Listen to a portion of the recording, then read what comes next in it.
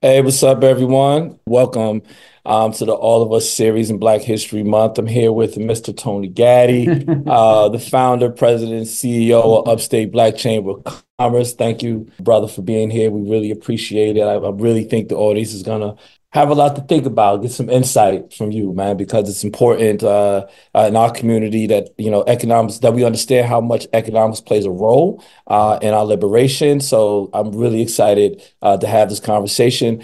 Where are we at today? How do we get to a place where we can have something like a Black Wall Street? Is that even possible? Oh, I'm an eternal optimist, so I believe everything is possible, Yeah. but it takes intention to have to truly want to um, support each other in that way.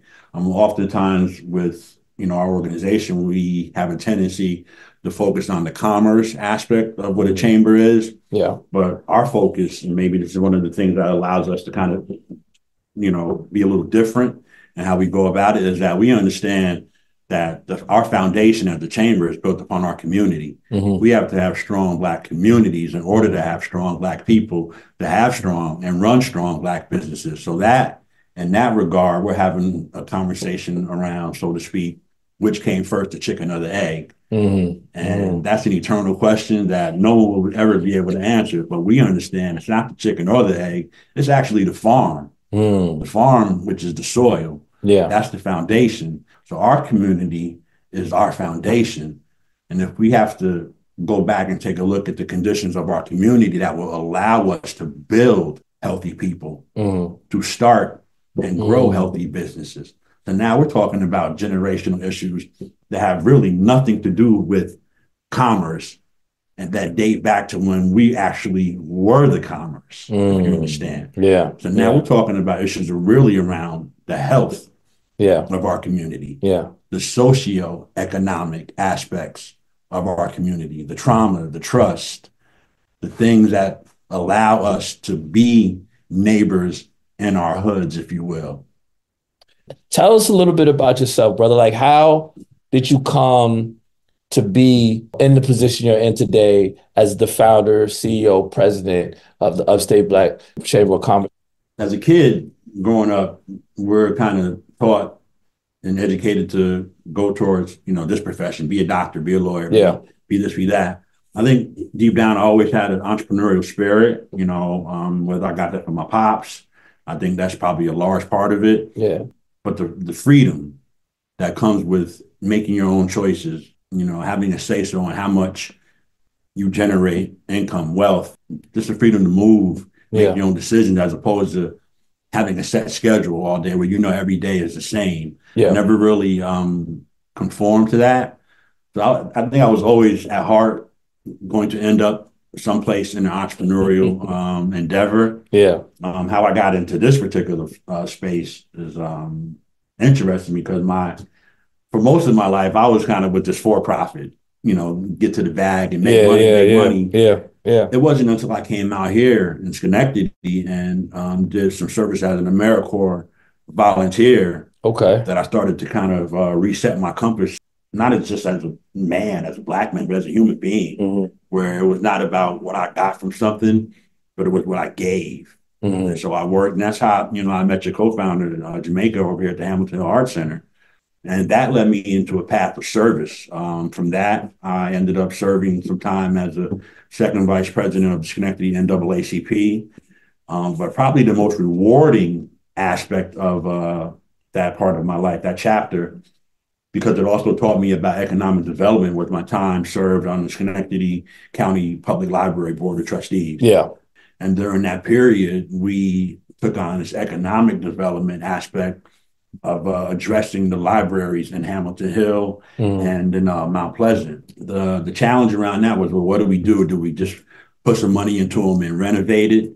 And we kind of took a stand and we kind of were really firm in our position, like, no, we want to build something new. Hmm. And that purpose is what led to the branch on State Street, the Phyllis The Bourne. Phyllis Born. Yeah. Yeah. Yeah. Despite all the naysayers and the skepticism about something like that being possible, the numbers and the metrics, once it opened up, exceeded our expectation in terms of readership and library cards and participation in the community rooms.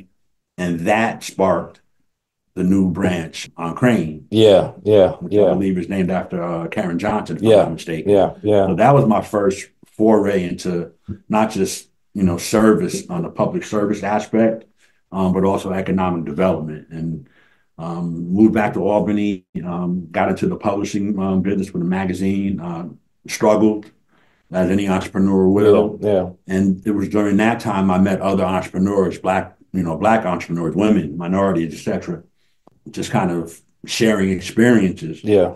That impromptu gathering led to us starting a networking group that would meet every other Wednesday at El Patron restaurant. But being the marketing person, I was like, well, if we're gonna meet at El Patron, we're gonna meet on 2-for-1 Margarita Wednesdays. So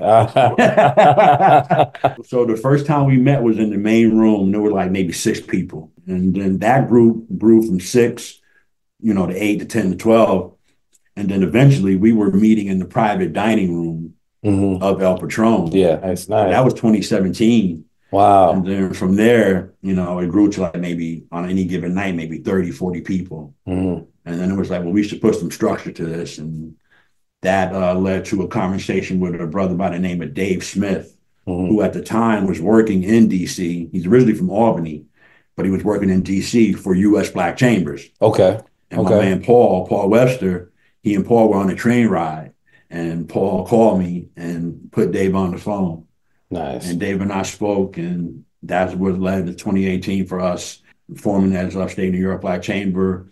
And then we reached out to our national office, which is in Washington, D.C., spoke to them, shared with them our vision to not just be a city chamber, as most are, but we understood that if issues around economic development, poverty, business resources, financing were prevalent here in the state capital, there's a good chance there were similar issues going on in Buffalo, Rochester, Syracuse, Kingston, Poughkeepsie, Newburgh.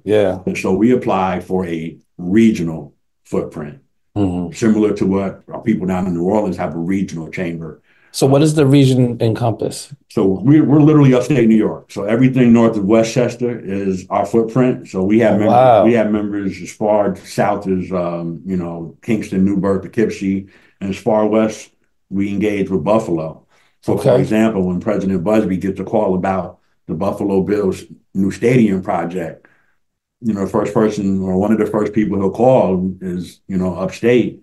And it was like, we need you in Buffalo to go out there, advocate, and make sure some of these MWBE opportunities and contract with the stadium project, make sure some of our businesses are at least aware.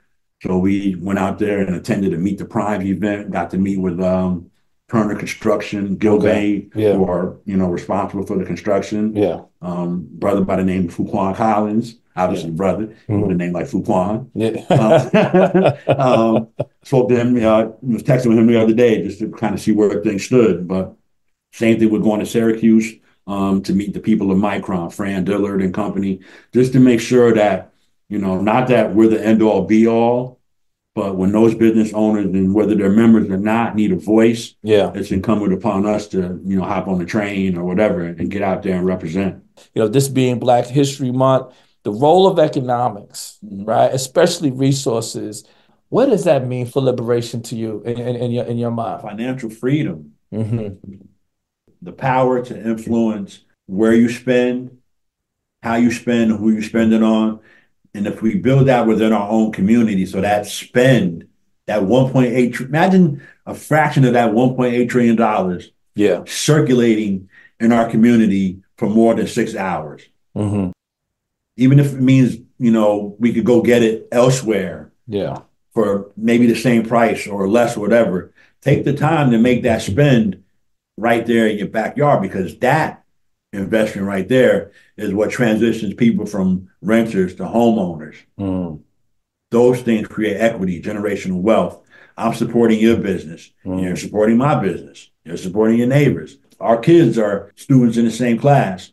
Maybe they both become succession plan and they end up leading the businesses that they inherit. That is what liberation and economics. But if you don't have a healthy community, to have healthy conversations built around where we are addressing issues around why don't we do business with each other.